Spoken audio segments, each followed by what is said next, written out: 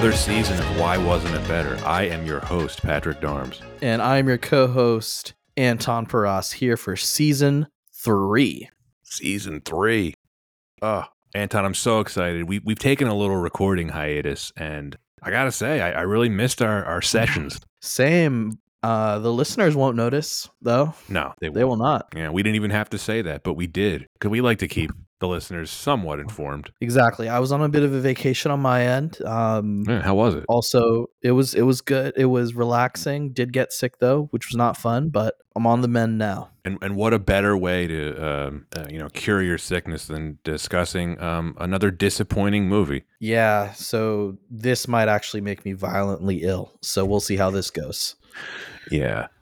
So we're kicking off this season, and because, we're in the midst of October now, which is a spooky season, we're covering what is on paper supposed to be a horror movie. Yes, but... Yes, it's one of the most infamous sequels of all time. We're talking about Exorcist II, the Heretic. Not The Exorcist II, just Exorcist II. Right, don't get confused with any films you may hear about in theaters right now. That's another reason why we wanted to cover this one, because of the new Exorcist movie, which is called The Exorcist Believer, which is in theaters now. It came out a couple of weeks ago.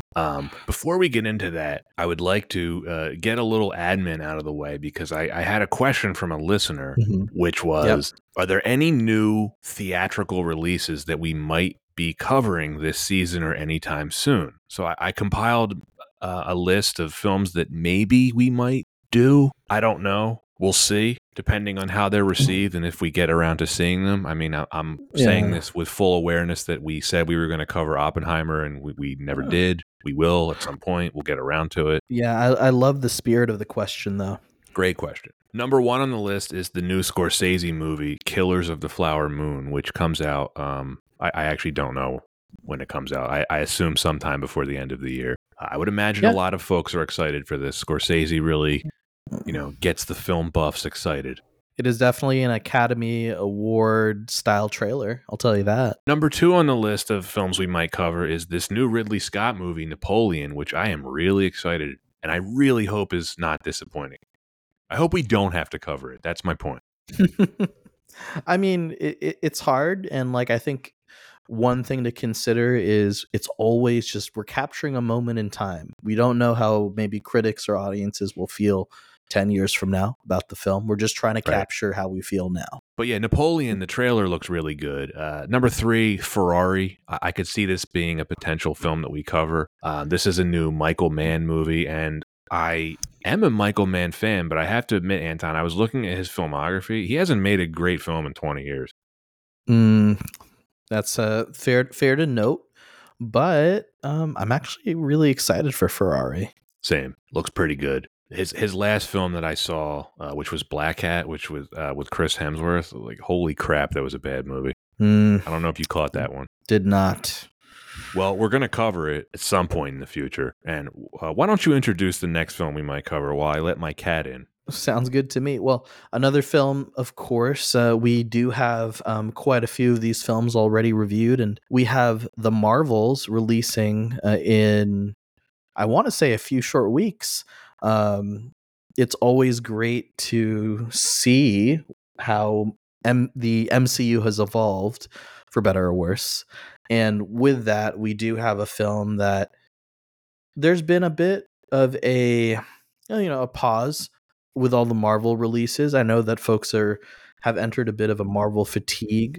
So curious to see how this film's received, and if it does end up becoming a box office and critical success, or perhaps maybe it doesn't. Maybe the expectation is it's not going to do well, in which case, if it beats that could be fun and interesting to review as well. Well, I can already tell you we are going to have to cover it at one point, because there's no possibility it'll be good. So you're on the over and under, you're taking the over that it's going to be bad. Yeah, it's going to be bad to me, at least. Okay. We have another film that I'm actually personally very excited about, just because. Oh yeah. I'm excited because I love the franchise, and because it's more of a direct correlation to the original film. So Wonka, not that You wrote it out well in the notes. No one asked for it. No, Now no the one did. Tim No, Burton version was just a monstrosity, but it was not connected to the original no. film that had come out in the 70s. So this is actually connected to that film. It's more of a prequel to that particular film. So I'm Oh, it is. Okay. curious. Okay. I'm curious and interested, and so that's where I land for my expectations. Hmm. Yeah, I mean, I'm definitely not excited for Wonka, but I am excited to cover the Tim Burton remake because that actually might be Tim Burton's worst movie. Remember on our very first episode where we covered the Planet of the Apes remake and we were discussing, is this Tim Burton's worst movie? It might be Charlie and the Chocolate Factory. Very weird vibe. We do have Yeah. it listed. Oh, we're definitely covering it. Yeah. There are some other films that also are releasing that could warrant could definitely warrant going over. Now maybe this didn't hit your radar. What do you know about Five Nights at Freddy's? Nothing. So what if I told you that particular video game is one of the most beloved like horror franchise video games of like Gen Z and like Gen Z and young millennials? I will take your word for it. Yeah, it is insane, the fan base for Five Nights at Freddy's.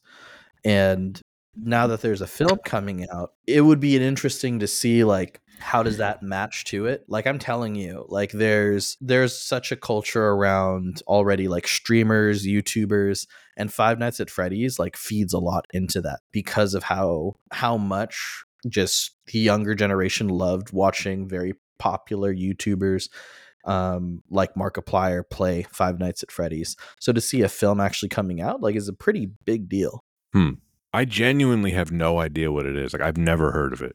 Yeah, man, look it up. The whole premise is there's like a scary, haunted Chuck E. Cheese type place, and someone has to be a security guard and survive because the animatronics are dangerous. I don't want to go too much into the lore, which funny enough, it actually has a very expansive lore. So when you get a sec pat, it's definitely bizarre how much of a following Five Nights at Freddy's has. And depending on the release, it could be very topical for the season.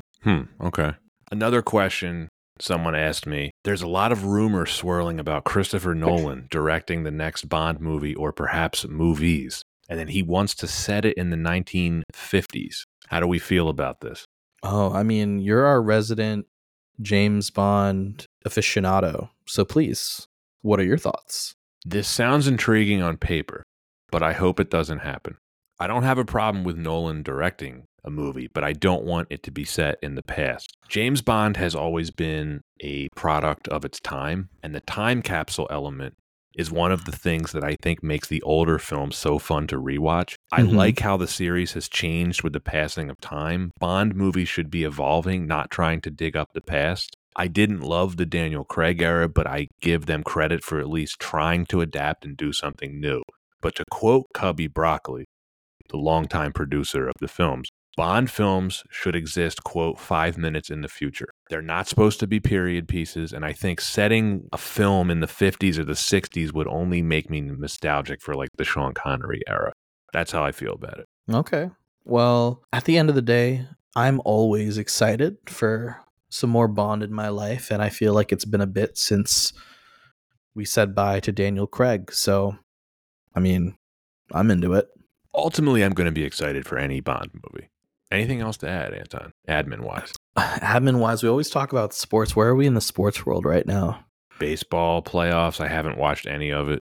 NBA is about to kick off. There's been some really good soccer on recently.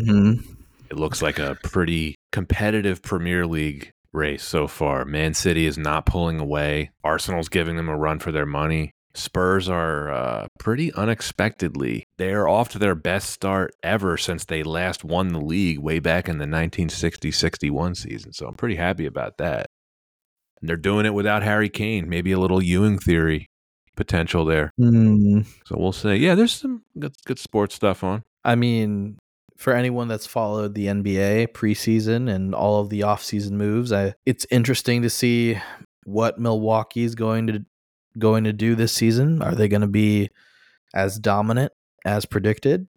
They signed someone that can score points but can't play defense at all. So He can score a lot of points though. yeah, but he can't. He'll be missing on the defensive end. But we'll see how that goes. I don't know. I would have done the same thing if I were Milwaukee. That's a good trade. And then the Warriors signed the Chris Paul.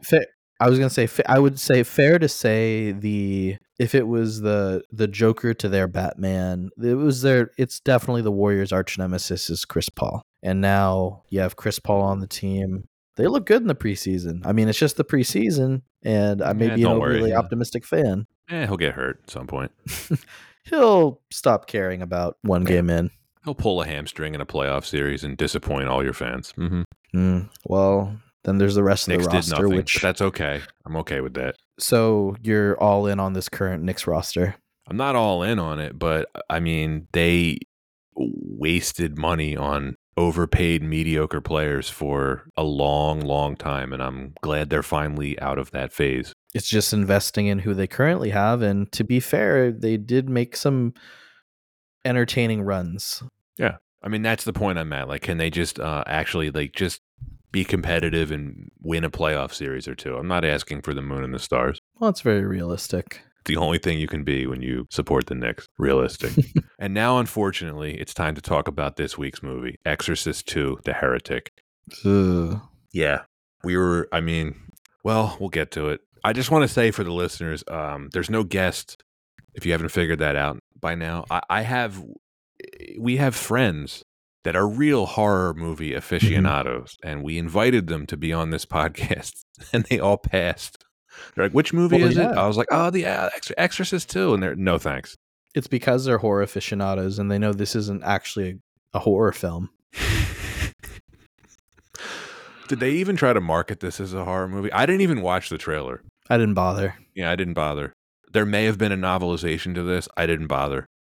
Anyway, I'll intro this. Owing to his experience with exorcisms, Father Lamont is chosen by his superiors at the Vatican to investigate the death of Father Merrin, who died during the exorcism of young Regan McNeil in the first Exorcist film. Lamont finds Regan under the psychiatric care of Dr. Jean Tuscan. By hypnotizing the girl, he is able to learn that Merrin previously exorcised the same demon from a boy in Africa named Kokomo. I don't know.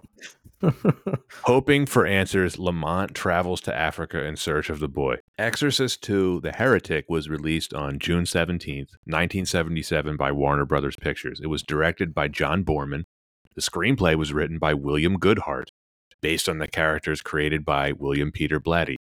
The film stars Linda Blair, Richard Burton, Louise Fletcher, Max von Sydow, Kitty Wynn, Paul Heinrich, and James Earl Jones. Budget of $14 million. That is $70 million adjusted for inflation, and a box office return of $30 million. That is $155 million adjusted for inflation. Anton, why was this movie chosen?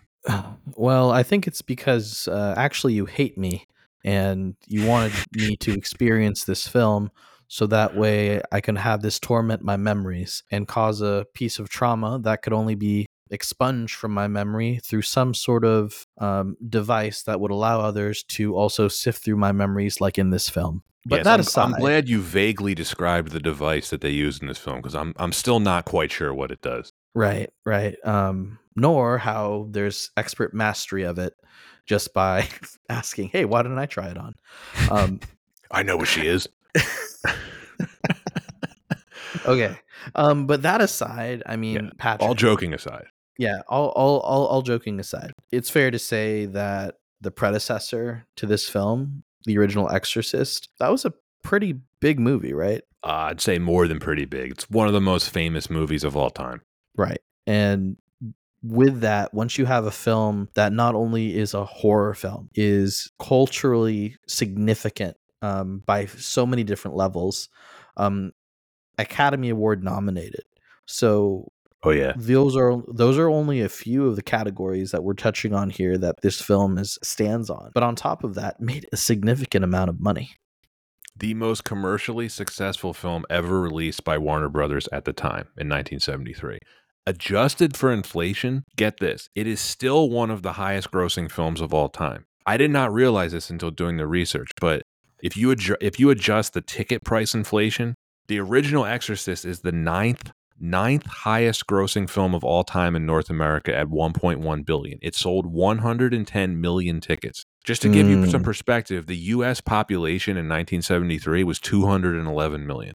Jeez. That's how big it was at the time. Like that, like folks, like that is insane to think of.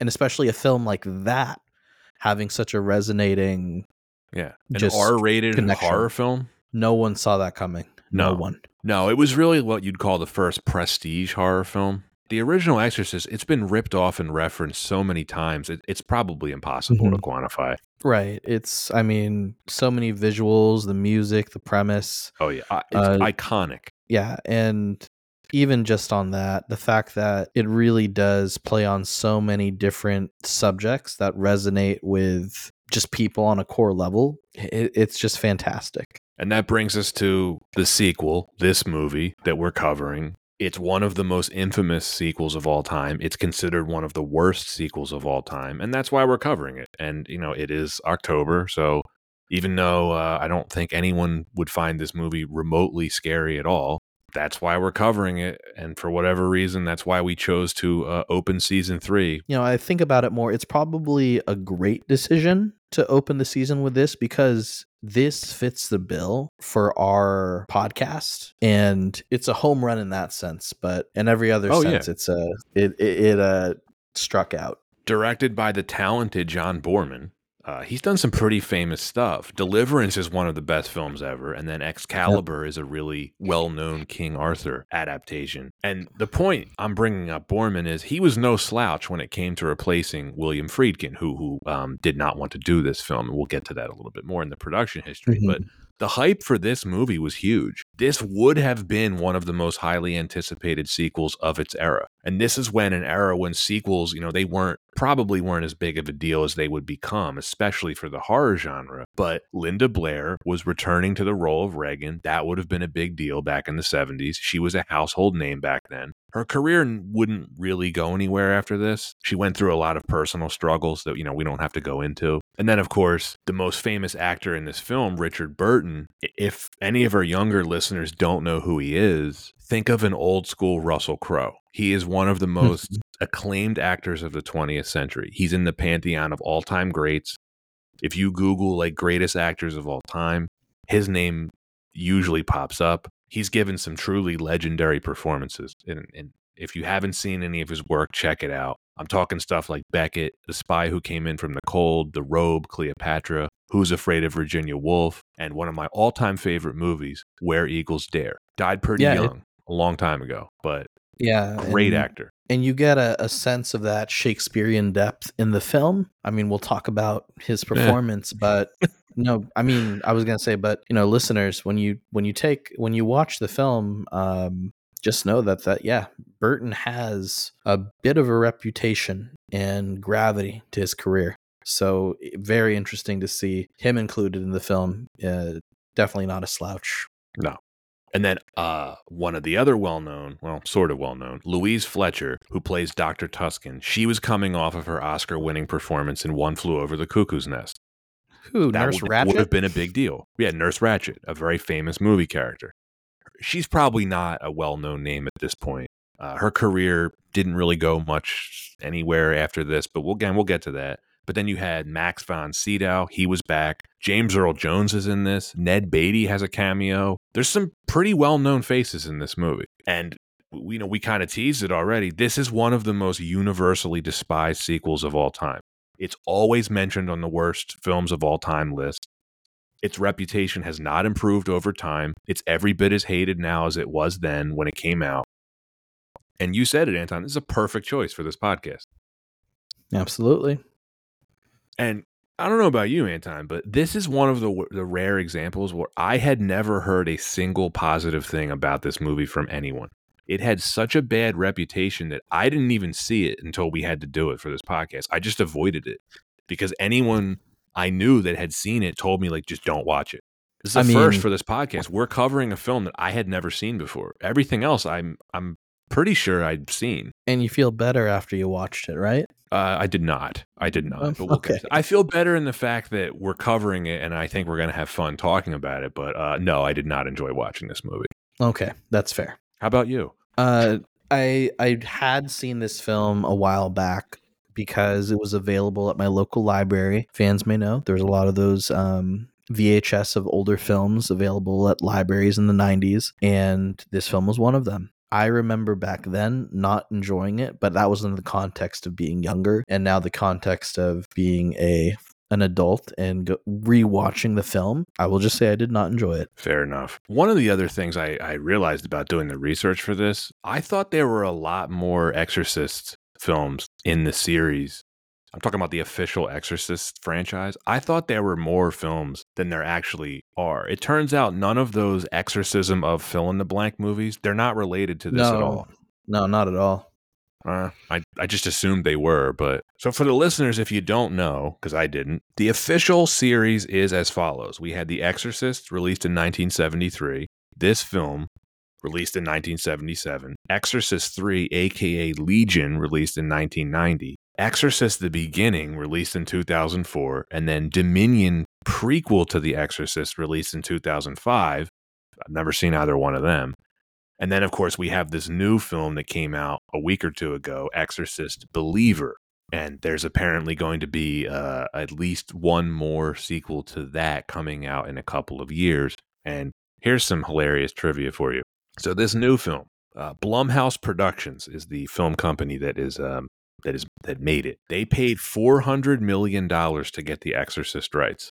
$400 million. And it's currently enjoying a 22% Rotten Tomatoes score. So it's more than twice as good as this movie, Anton, because this has a 10% Rotten Tomatoes score. 10%. Well, I'm glad that they got the value they wanted. Yeah. With their purchase. Just what a steal that was. $400 million for just a franchise that everyone was just begging for a sequel to be made to. If you're ever curious to go through the older Exorcist films, Exorcist the Beginning and Dominion, a prequel to The Exorcist, they're essentially, I want to say they're the same film, but one of them's like the director's cut, which was the 2005 release. Are they good? No, so don't watch them. But Exorcist 3 Legion. Pretty good movie. That was good. That was actually William Peter Blatty returned. He'd written the novel, put in a lot of thought, and was very heavily involved with that film. So that was actually one I highly recommend. Not only did he direct it, he wrote the novel. It's called Legion. He wrote it because he hated this movie so much, which we'll get to. Mm-hmm. He had nothing to do with this movie that we're about to cover. And then, did you ever see the official TV series called The Exorcist that ran on Fox for 2 seasons in 2016? I did not. Me neither. I like how we're just bringing up all this IP and we're like, well, we didn't see that, but... We didn't see it, but there's a lot. I mean, there's a lot there. Maybe our listeners are like, I do remember seeing that 2016, 2017 series. Yeah, I don't know. It's about a pair of exorcists who investigate cases of demonic possession, which probably shouldn't surprise anyone. So it probably should have been called The Exorcists, since it's about 2 of them. My point is, The Exorcist is not what you would call a flagship franchise. You basically have the original film that everybody loves, and then you have everything else. Even though the third one was pretty good, I don't think it's a classic. Anton, do you like horror movies in general? I do. I definitely, personally, I really enjoy horror films, and I think that they're able to reach into different parts of the mind that other films can't. And I've talked about this before. A really good horror film is just able to bring up a lot of that tension and a lot of feeling and release it with like the fear or the payoff in a very smart and fun way, in the same way you can always feel satisfied with a good joke. It's well said. I like horror with conditions. Just like any other genre, I'm a story guy first and foremost. And as long as there's a compelling story with interesting characters, I'm usually on board. And that's why I like the original Exorcist so much. Like, the horror element was just a bonus to what I thought was a really great story with really well acted, well written characters. Oh yeah, absolutely. I mean, it's the difference between do people really enjoy the buildup and the suspense, the questions about faith, the questions about evil, Yeah, or do they just want the parts where someone's head's turning, they're doing spider walks and throwing up? If you have just one or just the other, it does a complete film. It does not make. right. So you need to have a good balance, just like any film. And so a great horror film, in my opinion, should touch on both. Absolutely. Well, I mean, that's a pretty long-winded answer of why this movie was chosen, but I feel like it was all warranted. So let's talk about the production history. Neither William Peter Blatty nor William Friedkin, the writer, producer, and the director, respectively, of the original Exorcist, had any desire to involve themselves in a sequel. They actually met at one point to discuss one, but they did not develop anything with that, so they abandoned the idea for it. The most likely reason, though, this is interesting, is that both Friedkin and Blatty were involved in lawsuits with the studio and inadvertently each other over the profits and the credits for the original film. And Blatty actually was barred from post-production during the first film. Yeah, could have been why. And according to the film's co-producer, Richard Lederer, Exorcist II was conceived as a relatively low-budget affair. He said, quote, "What we essentially wanted to do with the sequel was redo the first movie, have the central figure, an investigative priest, interview everyone involved with the exorcism, and then fade out to unused footage, unused angles from the first film. A low-budget rehash about $3 million of The Exorcist, a rather cynical approach to movie making, I'll admit. But that was the start," end quote. Okay, he's basically saying this is a cash grab. Absolutely. It's Yeah. not ashamed at all. No. No. So the studio hired this playwright named William Goodhart to write the script, and they based it on the theories of the Jesuit paleontologist archaeologist who had inspired the character of Father Merrin in Blatty's original novel. Goodhart's screenplay took a more metaphysical and intellectual approach. I can't even say that with a straight face. Sure. Compared to the original film, he envisioned the battle between good and evil taking place within the human consciousness. And they allegedly tried to get Stanley Kubrick to direct this. I wonder if this is what inspired him to make his own horror film a couple years later with The Shining. Oh, I I have can no see evidence to that. support that, but they really did try I to get mean, Kubrick yeah. on board. I don't think it would have saved the film. Oh, hell no. Oh, no. No. No. So John Boorman is the guy that had the unfortunate task of agreeing to direct this. And he stated, quote, "The idea of making a metaphysical thriller greatly appealed to my psyche," end quote. Interesting. Boorman had been offered the chance to direct the first film, which he not only turned down, but he advised Warner Brothers against making it, calling it negative and destructive. So yes, Anton, they hired a director who was vehemently opposed to the first film to make a sequel. And Linda Blair, she was convinced to return as Regan after making it clear that she would not wear any of the prosthetic makeup from the original. So all of the flashbacks of her possessed are a double, and very obviously a double, which we'll touch on later. And I mean, I'm glad yeah. Linda Blair was really standing up for her career at such a young age. Yeah. Yeah, her, I I don't mean, know. was that the only thing that she decided that she was going to stand up for? Because she said yes to a lot of other questionable things the rest of her career. Yeah. Ellen Bernstein did not want to return, and most drafts of the screenplay featured her role in a central role, eventually dying at the end of the film and passing Reagan's custody onto Father Lamont.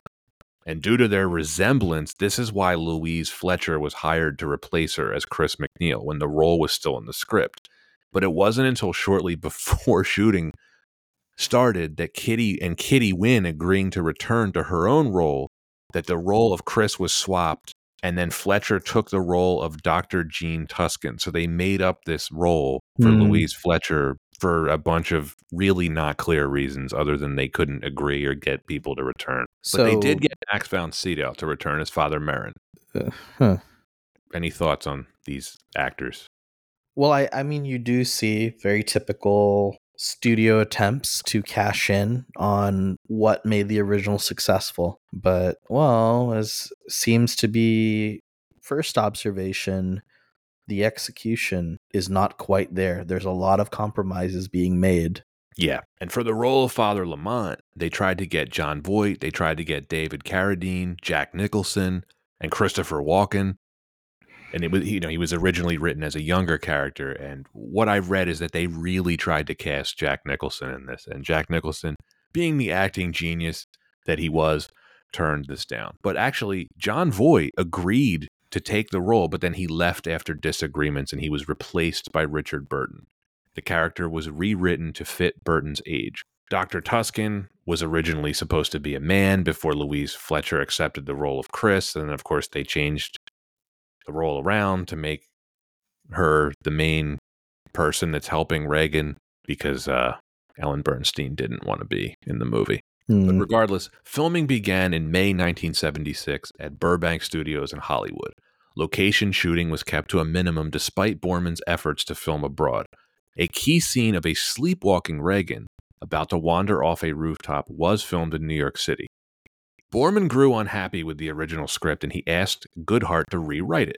The playwright refused, so Borman and another writer did their own polish during filming, and ultimately countless rewrites were done.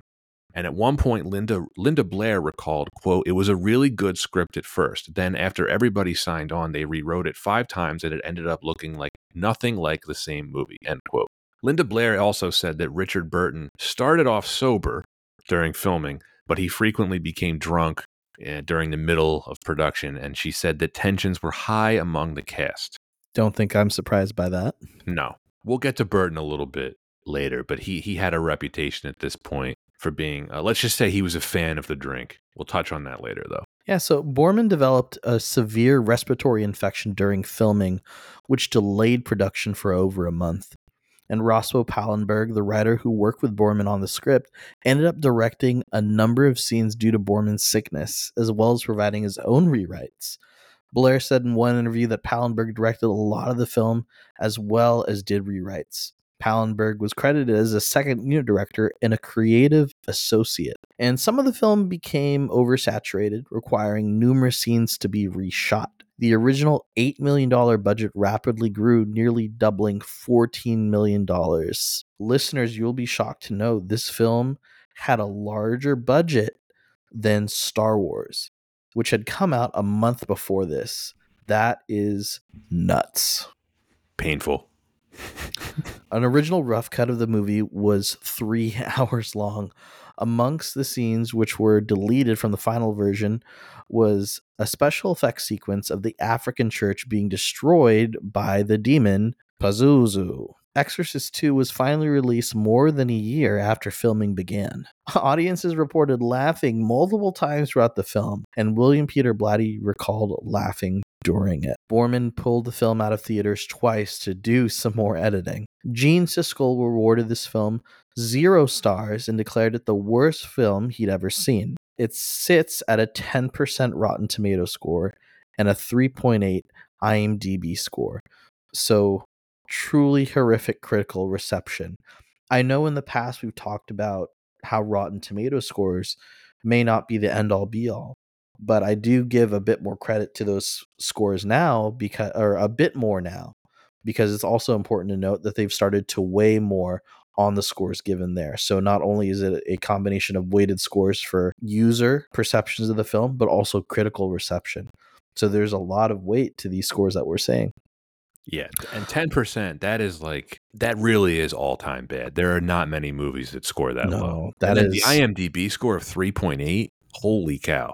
That is tragic. Yeah. So Pauline Kael was one of the rare defenders of the film, preferring it to the original. You wrote it in the notes that you question her judgment as a critic. It made me question if she was on drugs.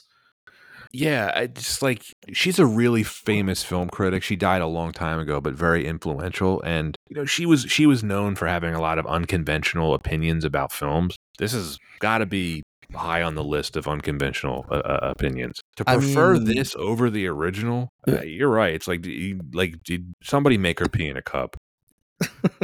But we could also wonder, was it just someone trying to have a hot take to have a hot take, It's very possible she just wanted to zag a little bit.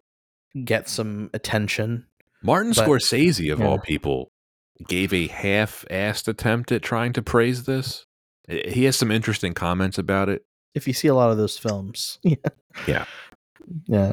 At the same time, listeners should know Scorsese, was good friends with John Borman, so Yeah. everyone knows somebody in Hollywood. And the film did enjoy, a strong opening weekend at the box office. It did make its budget back, but it made, But but it earned nearly 200 million less than the first film. yeah. Negative word of mouth aside, this came out around the same time as some very, very big films. So we already mentioned Star Wars. It also came out during Close Encounters of the Third Kind, The Spy Who Loved Me, and Smokey and the Bandit. And I think the film that really stood out to me there was Smokey and the Bandit. That's a great film. Great movie. Classic. Yeah, that's pretty good summer, 1977. Yeah, 77 was Yeah. really had a lot of great hits, and then this film for whatever I reason. was going to say, as long as you avoided this, you probably would have had a good time at the movies. Yeah. The real legacy of the film is that William Peter Blatty hated it so much that he wrote a sequel to the original, Legion, which was published in 1980. 10 years later, he adapted his own book into what was The Exorcist III. It was such a great film compared to Exorcist II. Everything's going to look like a great film, but it really was more of a return to form. And it was just so fun being able to see Blatty's vision, but in like a 90s like execution. It was really cool. And Yeah. I really like that story. Interesting movie. Worth it alone just for the Patrick Ewing cameo. Right. Fun fact, there are a lot of horror films that were released in the 90s that featured NBA player cameos. Can you name the other that I'm thinking of? No. It was the Stand short limited series films, which had Kareem Abdul-Jabbar as a doomsday, as like just a doomsday fanatic. I don't remember that. Yeah, it's a fun take. It's a fun little cameo. Anton, let's talk about why wasn't it better for Exorcist II, The Heretic. Number one, the writing and the production. We mentioned how many rewrites that this film script underwent. Actually, we didn't, because no one seems to know. There's not really an exact number. I said at least 5 in the notes, but apparently the screenplay underwent so many changes that the original story became unrecognizable to those on set. And Linda Blair has been the most vocal about this. We gave a couple of her quotes earlier, but she was so displeased that she actually tried to get out of the film during production, but she couldn't because of the contract that she signed. There's almost no way of knowing what the original story would have looked like. We know this because she said the final film had no resemblance to the original story. I tried to do some research on what Borman and Pallenberg added to Goodhart's original story, and I couldn't find anything concrete. But one thing I do want to add here is just where we've seen this before, right? Like we've seen before, without a clear vision or a clear story, we start to, it all starts at the head. So once you have that element, everything else that unfolds, there's no clear execution and vision. So when you have that, there's probably going to be a lot of rewrites. When you have a lot of rewrites, you're going to have a lot of confusion. When you have a lot of confusion, you see it unfold on the screen. Is that fair to say? Definitely fair to say. And to build on the point you're making is they started off the story idea with let's make a cash grab. We don't know what the story's going to be yet, but let's make a cash grab pseudo sequel to the first movie. Then there's the other part of this, right? How Borman pulled the film out of theaters twice to do some more editing. So there's at least 3 theatrical versions. So the film that we watched on HBO Max, whatever, that's not even the original film that was released in the theater. It was some change was made at least twice. Which is horrifying to think about, that there was an even worse version out there. It's very possible.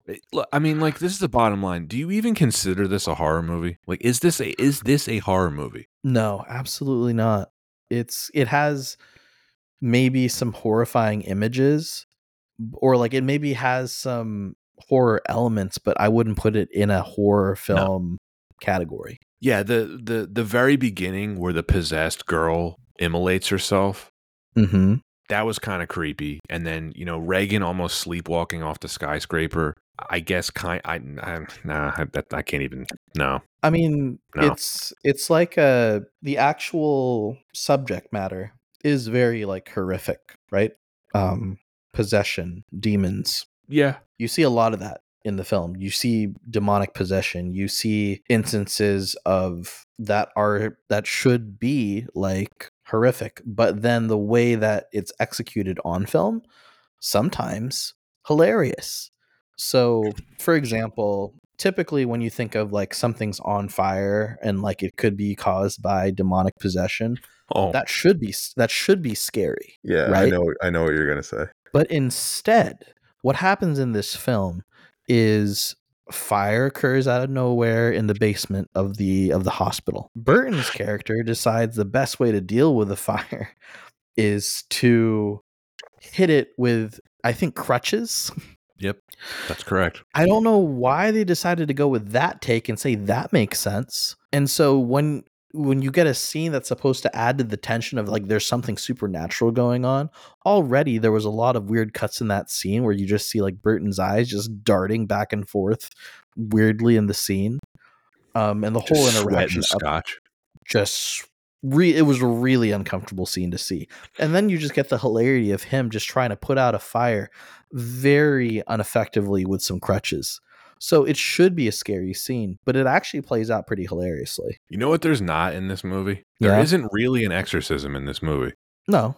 Not really. No. Like You get a clone Reagan. right, the doppelganger, which we'll get to. Yeah, I mean the thing that confused me doing the research, I just want to say I'm going to mention this a couple times. I was confused throughout watching this movie. Borman Yep. said that he wanted to make a metaphysical thriller more than a horror film, right? He wanted it to be like uplifting in contrast with what he saw as the ugliness of the original film. What the hell does that even mean? Metaphysical thriller? That sounds like something that you're trying to sell to a studio, but you don't actually know yourself. Like, what does that even mean? I want to make a metaphysical thriller. It sounds like something I could pick up at my local East and West metaphysics bookstore next to everything about alternative medicines. This wasn't even based on source material. No. I see a lot of these elements in the writing, like claims about metaphysical thriller. It's fair to say, like, the approach to making this film was let's make a smart film, right? Like, I think that's what it dilutes to is they were trying to make something quote unquote smart, but it wasn't. No, and the main plot doesn't make a whole lot of sense. So Father Lamont, that's Richard Burton's character for the listeners, his purpose and motivation is pretty poorly developed.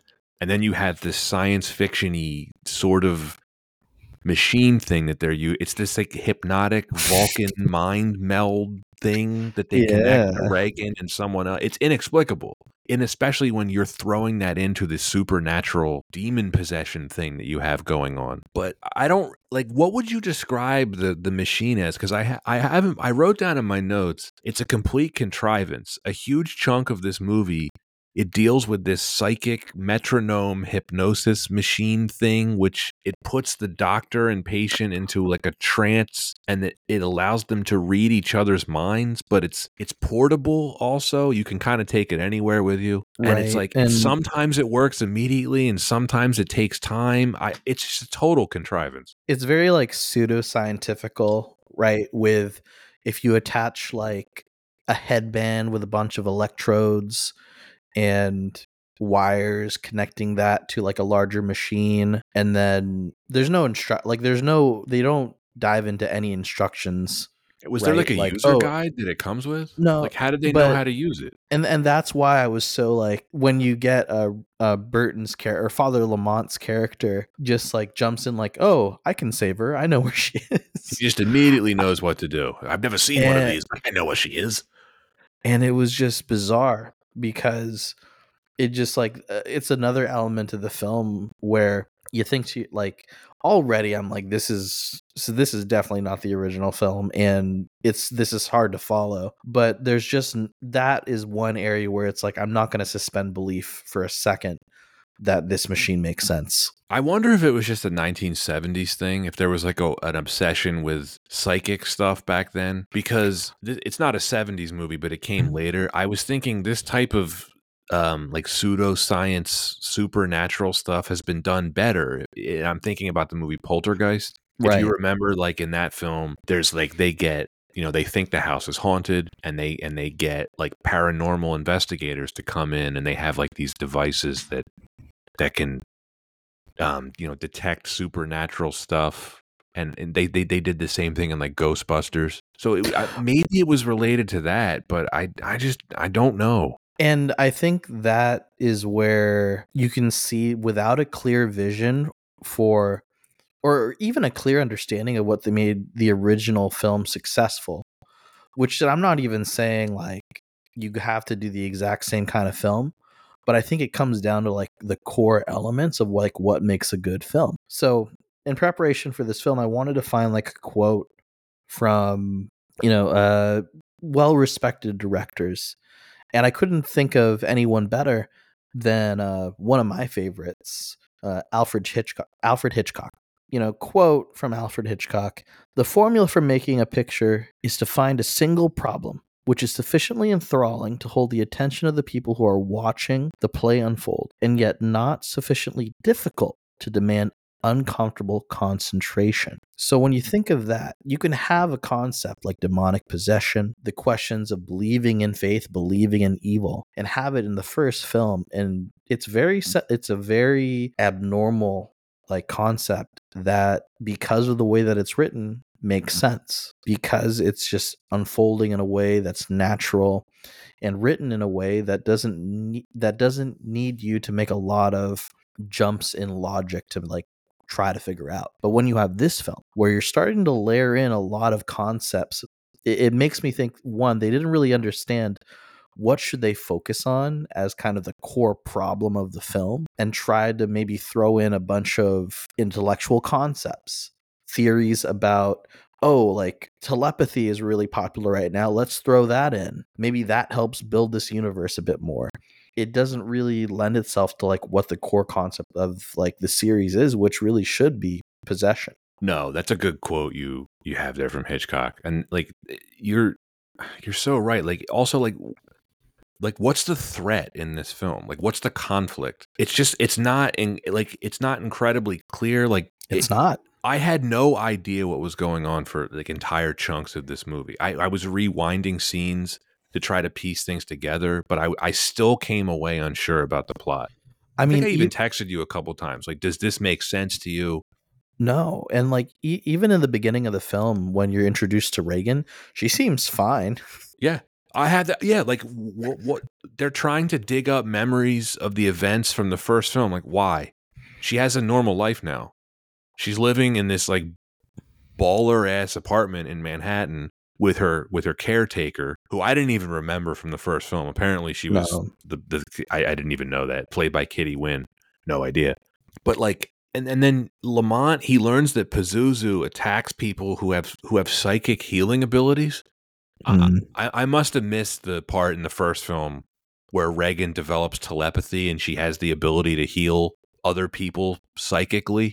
That actually wasn't in the first film at all. it was not, and it No, was so contrived and just so like, again, very pseudoscientific slash like metaphysical BS.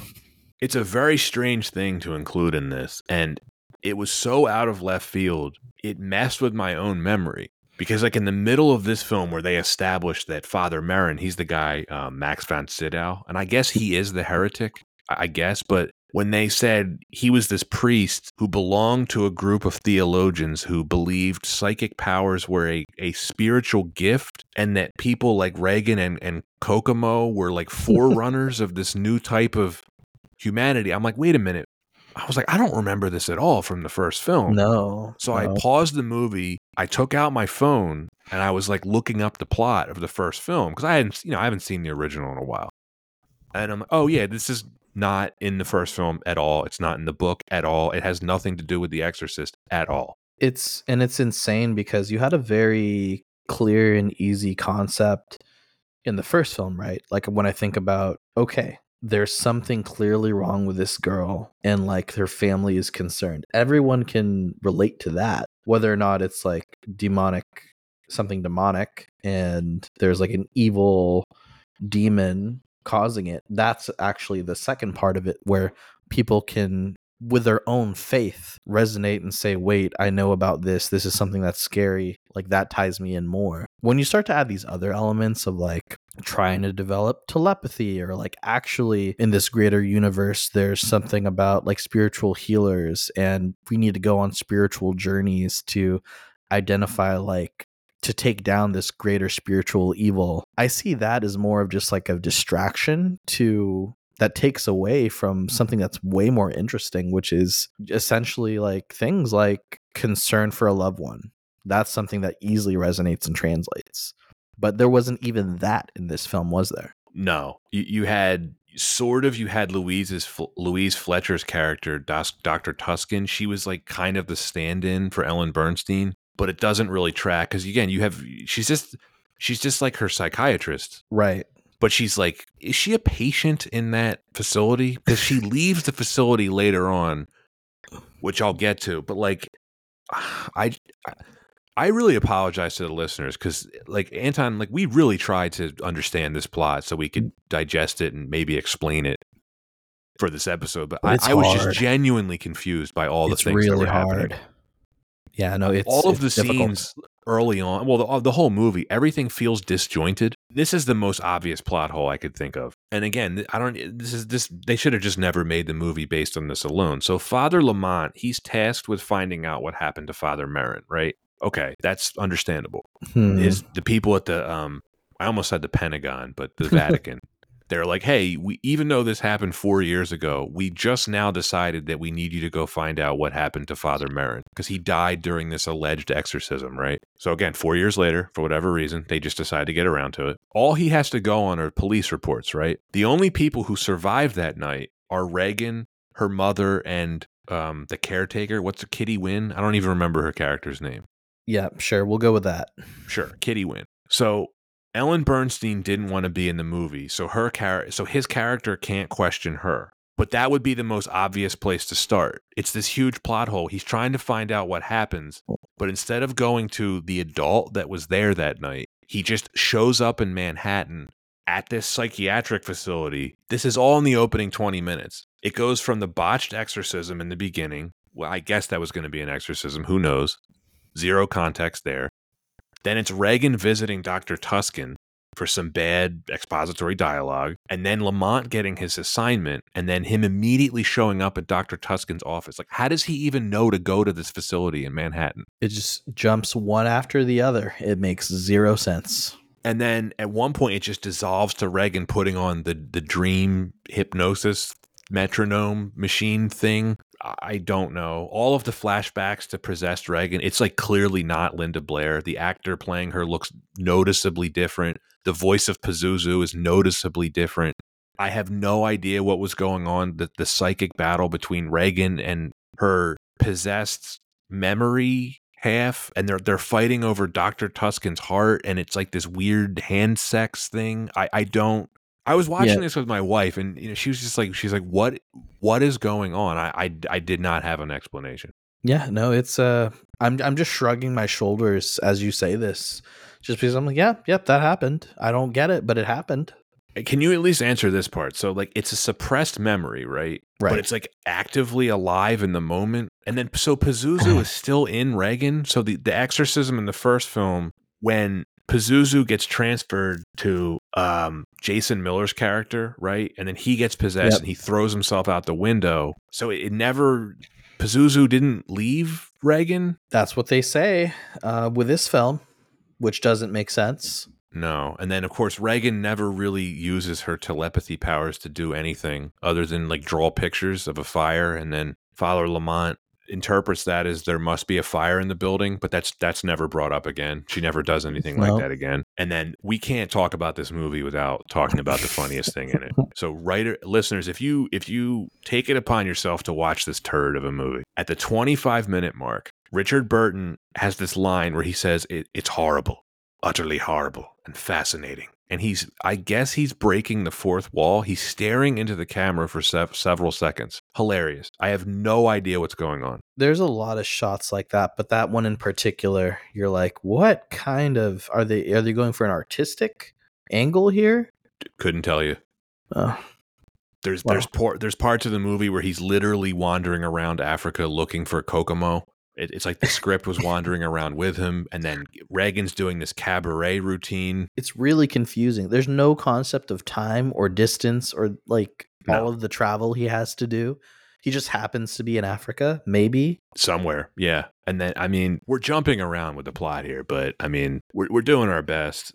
So I guess the funniest / worst part of the movie would be the climax, like the last 30 minutes. I don't really understand what the plan was. So Reagan and Father Lamont, they travel back to the Georgetown house to do what? What's the plan? I can't tell you. It's they didn't have one. They didn't share if they had one. No, and Sharon is her name, the Kitty Wynn character. Okay. So Dr. Tuscan and Sharon, they're flying back to DC. She steps out of the car. Right. And then Reagan and Father Lamont, they go back to the house from the first film, but we don't know to do what. The house starts tearing itself apart, and then he slaps her around a bit before he pulls her evil doppelganger's heart out through her stomach. Yeah, we're not kidding, folks. We are seriously at a loss for words at how confusing this film was. It's one of those situations where I've only seen the movie once. Under normal circumstances, I would have gone back and rewatched it a second time to try to piece it together. And because usually, I watch these movies twice, right? I watch it once with no notes and just paying attention. Then I watch it a second time to take notes. I could not even bring myself to watch this again. And so I was just Googling stuff like what happened here, what happened there. But it wouldn't even help, I think, to watch it a second time. It was such a nonsensical film. No. What I did read is that the climactic battle was supposed to be far more graphic with like sexual content, but Burton and Linda Blair refused to do it, so Borman had to rewrite that part too. And then the house gets destroyed by some kind of an earthquake, but none of the neighbors seem to notice this. Dr. Tuscan is running out on the streets screaming for help. If any of you have been to the Exorcist house in Georgetown, it's in the middle of Washington, D.C. It's a very populated neighborhood. And then the fire department and ambulances, they show up all at once, out of nowhere, immediately. Who called them? We're not sure. And then Sharon just immolates herself and she dies of her wounds. Yep. It's the whole interaction too. When you think about interactions with the demon or with Pazuzu, count how many times we say it during the podcast, comparing that to the original Exorcist, it's like they had no idea what they were doing. Just any interaction, any tension in the film. I mean, we're going to talk about this. Any dialogue in the film. Oh. How did that work? I was possessed by a demon. Oh, it's okay. He's gone. That's a real line. That is my favorite scene in the film because of how Linda Blair delivers it just straight-faced to that poor little girl. I feel bad for Linda Blair.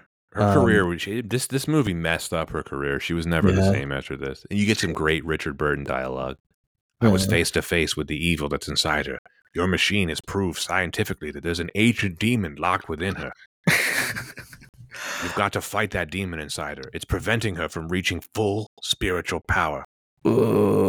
Dr. Tuscan at one point says, I'm going to D.C. I'll be back in a few hours. A few hours from New York City? Yeah, what? Dr. Tuscan, too, I don't know if you noticed this, it just kept downplaying the importance of her mind-reading, spiritual connecting device. She's like, yeah, but I just made this simple thing. It's not a big deal. I just think it's funny how it was so portable. They take it with them. Yeah. Hey, it needed to be some sort of device. They're like, how do we make this work? Wow, let's just make a invention. Look, if you need help getting through this movie, take a drink every time Seven says Pazuzu. Yeah, it'll help you so well because you're just going to black out. Yeah. As far as the production goes, I think we just railed on the writing. I don't even know if this movie has writing, but the rest of the production, what did we think of Dr. Tuscan's office, which is located in a cross between a carnival hall of mirrors and the bridge of the Starship It, Enterprise? it made like spatially like no sense. Like where was there an office versus where was there anything else? Yeah. And it just, even the room where they would have like different patients in, it was bizarre how like the setup of everything in different scenes within that office. And again, not sure if Reagan is like an inpatient there, because at one point she's leaving and one Yeah. of the receptionists, hey, she's like, hey, where are you going? And she's like, shh, it's okay. And just walks out. And then in the next scene, they're like, Reagan's missing. What do we do? It's like, the editing is pretty disjointed. The cinematography, I thought it was pretty incompetent. And it's a shame because the guy who shot this movie, his name's William A. Fraker. He was a really accomplished cinematographer. He shot stuff like Rosemary's Baby, Bullet, Heaven Can Wait, 1941, War Games, Tombstone, Street Fighter, pretty high profile stuff. Yeah, and it's not like they didn't, again, it's not like they didn't try to, I think they did try to take like an artistic, I said this before, where they want to make a quote smart film, and then maybe they wanted to take artistic vision. Like for example, you get a lot of scenes from the perspective of a locust showing you through Africa. Remember that? I mean, it's very clearly shot on a set. And it's not very well either. I mean, No. one of the most confusing scenes for me was the exorcism scene that was in between mountains. And Oh, you mean when they're climbing up and that the only way to get to the temple is to do some kind of Legend of Zelda climb? right while you're doing the exorcism in while climbing kind of thing, it was just very confusing. My wife just entered the room. Baby, we're talking about Exorcist II. How much did you enjoy that? Okay. Really enjoyed it. Is that what we're 2 thumbs up? She sat there through the whole thing, and she likes a lot of horror movies. And by the end, she was kind of like, can you just let me know when you're going to watch something like this again? Because I don't want to be involved. Yeah. I mean, I tried to warn her. I was like, this is supposed to be one of the worst movies of all time. Yeah. I mean, I hear you about they were trying to do some artistic stuff, but I don't know. Again, very poor execution. Yeah. Pretty disappointing from John Boorman. And it really makes you wonder. So he got sick, right? And he was just absent. And this guy, whatever his name was, ended up filming a bunch of scenes. I wonder how much of that he actually filmed, because it seemed like there was not a professional on set for a lot of this stuff. I mean, one could maybe chalk it up to because it's a bit of a mishmash of ideas, and there was it was a cash grab right by the studio. So they didn't really care what the end product was. So as long as they were able to put something together that kind of looked like a film, they were okay with it. So it's just disappointing from that sense. Well, in that sense, they succeeded, because this does kind of look like a film. I'll give them credit for that. Right. Does it sound like one? I mean, Ennio Morricone did the score, one of the most acclaimed composers of all time. I was not a fan of the Nope. score. No. Nothing. No. The second reason why this wasn't better, the performances. None of the actors acquit themselves well here. Maybe it's because they all knew they had subpar material to work with. Maybe because Boorman got sick and he couldn't be as involved as he would have been. But whatever the reason, I found the acting laughable in a lot of scenes. Yeah. In the intro, we were really hyping up Richard Burton, right? And he's one of the all-time greats. But by this point in his career, he was running on fumes. His chronic alcoholism severely impacted his work and personal life. And according to his biographer, Robert Sellers, quote, at the height of his boozing in the mid-70s, he was knocking back 3 to 4 bottles of hard liquor a day, end quote. And thinking about how old he was during filming, I was shocked because he looked really bad for his age. Yeah, he was only 51 during the filming of this. Yeah. Yeah, he passed away in 1984 at only 58 years old. Tragic.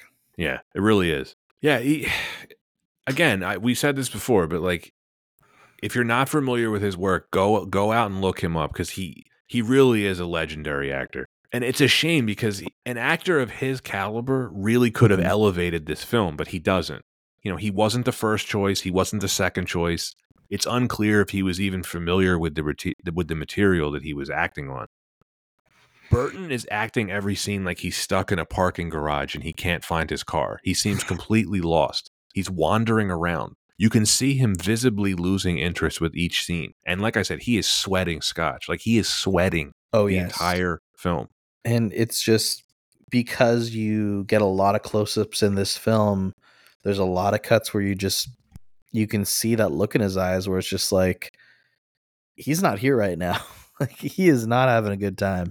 He might have been possessed, for all He we might know. have, I mean, Oh wait, isn't his character possessed at one point when they're like on the bus or whatever? oh, maybe Yes, I vaguely, think yeah. I th- think he is. I don't know. By Um, Pazuzu. sure. Um, the other Oscar winner in this, Louise Fletcher, she might as well be a mannequin. She is wooden. No, I don't it know if was there was not like a good. lot of bad ADR, but her acting is so low energy. It's like she was on tranquilizers. There was also I like to think too in any of the scenes where there was attempts at like trying to show like urgency, fear. I think once you have that like really horrible dialogue to add to the exposition of the scene, it's this trifecta of just terrible. Oh, it's awful. Like he's when Lamont is giving her that rant about she needs to continue her work because Reagan is possessed by a demon, she just responds with, "I'll think about it." That's it. That's the only thing she says. It just makes no sense, and I don't know what kind of coaching they were getting offset, what the director was saying on how they should just execute on the scenes, but it honestly was bizarre just to see the way that the delivery of some lines were just so wooden. It's all cardboard. It's like they're just talking to each other like, "I'm looking for Reagan." "Well, you're looking in the right place. I am fighting evil." "Well, I don't know if I can help you. I'll have to think about it." "Reagan likes to be on the balcony." Everyone is acting in the same flat monotone. Burton's monologue about evil is just, it's like watching cardboard. And then Linda like, Blair has the most energy of anyone. She has like the sing-song cheeriness. but it doesn't fit. It makes no No, sense. no. At least she was the only one who appeared to be trying. And look, real quick, back to Louise Fletcher. Like, this kind of killed her career. If you look at her filmography, it tanks after this movie. She'll always be remembered for Nurse Ratched, Mm. but this is one of the weakest follow-ups to an Academy Award-winning performance that I can think of. She went to the highest peak to the bottom of the barrel in only one film. And the only other thing I can recall her being in that I really liked her in was she was Kai Wynn in Star Trek Deep Space Nine. It was like a recurring role in that show. She was really good in that role. That's a deep cut. I mean, to be fair, I think a lot of names that were attached to this film just they did it for the money. And I guess the curse of this film is Yeah. it really did hurt a lot of careers. Yeah, I mean, like Burton was, we already mentioned what his issues were. Linda Blair really never was anything famous again after this. Yeah. I mean, just bad acting across the board. My favorite bit of bad acting, though, is anytime that they're hooked up to the hypnosis machine, the way they're like hilariously slowly blinking their eyes and pretending to be in a trance. It's really funny stuff. I'll post that on our Twitter account if I can find a good YouTube clip of it. We haven't even mentioned James Earl Jones. Right. And I think like you would think someone like James Earl Jones with his level of acting could help some in this film, but not really. He was in it for like 10 seconds. I deliberately avoided talking about the part of the plot where he's like a witch doctor, and then he turns out to be just a regular doctor that works with locusts. They don't explain it at all. They never No, explain it. no. And then Ned Beatty, he's one of the most famous character actors of that era. He has a cameo as like a bush pilot who specializes in random African religious cities. My only guess, Anton, is that he must have had his family threatened by the studio to appear in this film as a cameo, because there's no valid reason why he would take this role. No, yeah, that's fair. One of the most bizarre scenes is when you're supposed to be in the from the perspective of a locust, which is Pazuzu is like, oh, like you want to see you like sending you're on the journey from the perspective of the locust, and you're also from the perspective of Father Lamont going on the journey. And then there's this very distracting, like almost fluttering score going on in the background, um, which the only thing I can think of describing is a sound of Mothra going in the background, until finally you're faced with like James Earl Jones' character who yells like a leopard. I was like, I just focused for 5 minutes on that. Let's wrap this up. Did we like it? Oh man. Do you want to go first? Yeah, no, I'll go first. This was a horrible film and just disappointing for so many reasons.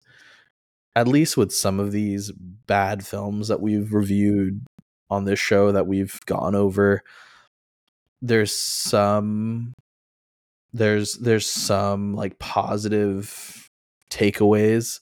There are maybe a couple scenes in this film that like I can at least quote and laugh at, but otherwise there's just so much bad to this film that it really is just one of the worst films I've ever seen. I know we typically go from like an A to F scale, but like I feel like it's one of those cases where really having some sort of number system really helps indicate how low of an F it is.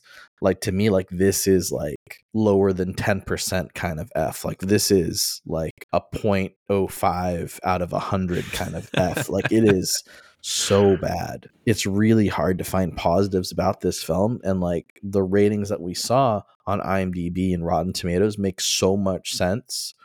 And I agree with, I think they should even be lower just because of like how in your face this film is about bad writing, bad acting, bad dialogue, horrible score, bad cinematography, and just an all around not fun film. Yeah, this should go down as like not only the worst sequel of all time, but just one of the worst films of all time. Okay, I've gone on too much. I'm giving this film like an F. Let's throw a negative on there. Let's yeah, an F negative, F minus. Yeah, I'm with you on this. I mean, I was curious to watch this because this is always one of those movies. When you see 10% Rotten Tomatoes score, you're like, well, is it really that bad? It is. That's an interesting thing you said. Is this the worst sequel of all time? It may be. I'm struggling to think of one that I liked less. I found a quote. Christopher Porterfield of Time Magazine. He said, quote, "Most sequels offer more of the same. This one offers less of the same. The only synthesis in the film is between the ludicrous and the unintentionally comic," end quote. John Boorman ended up disowning this film. The writing is a total mess. It's all over the place. The story seems to confuse itself. It certainly confused me. There were entire segments of the film where I really had no idea what was going on. It has horror elements, but it isn't a horror movie. It has sci-fi elements, but it isn't a sci-fi movie. It relies heavily on the first film, but it also tries to retcon things about it at the same time.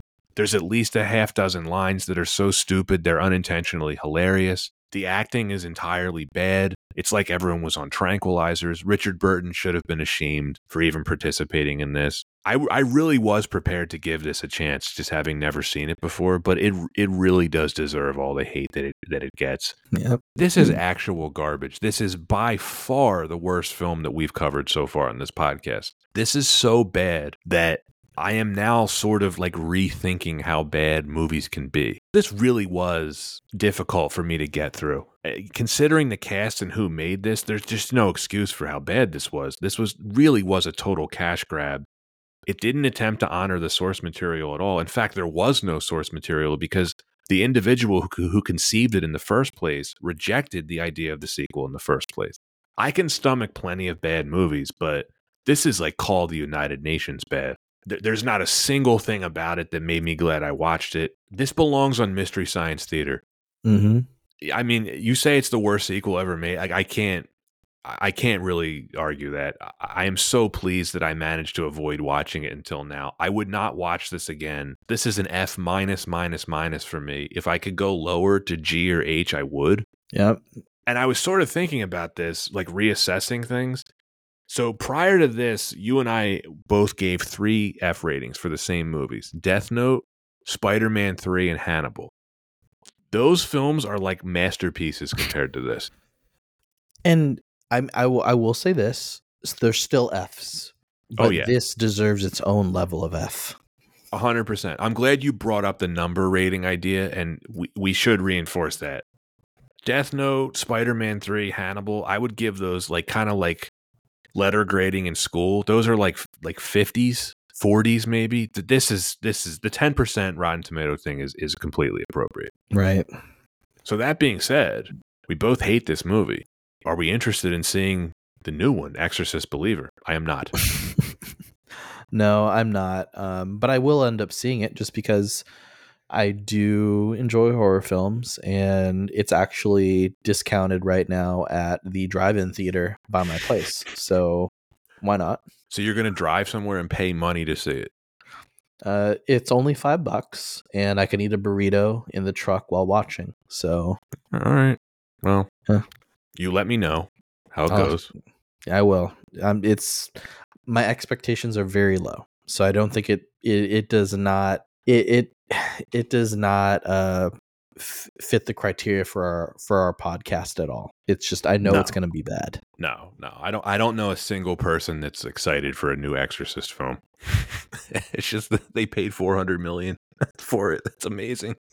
That is, hey, good for them. Man. I mean, yeah. Are they making money kind of? Right now in the box office, the budget listed was at $30 million for the film, and right now, as of today, they're at $45.1 million through the box office. So they haven't made money yet. They haven't yet, and plus they haven't even talked about what their marketing push has been. So, well, keep in mind, so they have to sort of double their investment of $400 million to right break even. They still have that. Yeah. Good thing there's 2 more movies coming along. Oh, but boy. Well, that's it for Exorcist II, The Heretic. Oh, my final thought on this. If any of the listeners haven't seen it, this is a first for the podcast. Don't watch this movie. Yeah. Just don't. It's really not worth it. If you want to see it for continuity with our podcast, I mean, maybe check it out. It's on Max streaming right now, but like this truly, I would not recommend this to anyone. Yeah, I do want to put that out there. Maybe do we have a first and put a public service announcement like do not watch this film? Yeah, I'll throw that on Twitter. Yeah, I think that's probably the best option because we care about our listeners and we don't want to subject them to this. Definitely not. But it won't be the last Richard Burton movie we cover this season. We got one coming up. But anyway, that's it for Exorcist II, The Heretic. Anton, what do we have next on deck? Next on deck, we have lots of fun. I'll tell you that. We do have. I don't think we picked a movie yet. It's going to be a scary-ish movie. I don't know what listeners can expect yet. I have a couple horror movies on deck that we could cover that we've got guests for. But we'll see. We'll see. We'll find something. Either way, our listeners can look forward to some fun, some laughs, and of course, a movie that certainly should have been better. Most definitely. Well, we will see you next time on Why Wasn't It Better?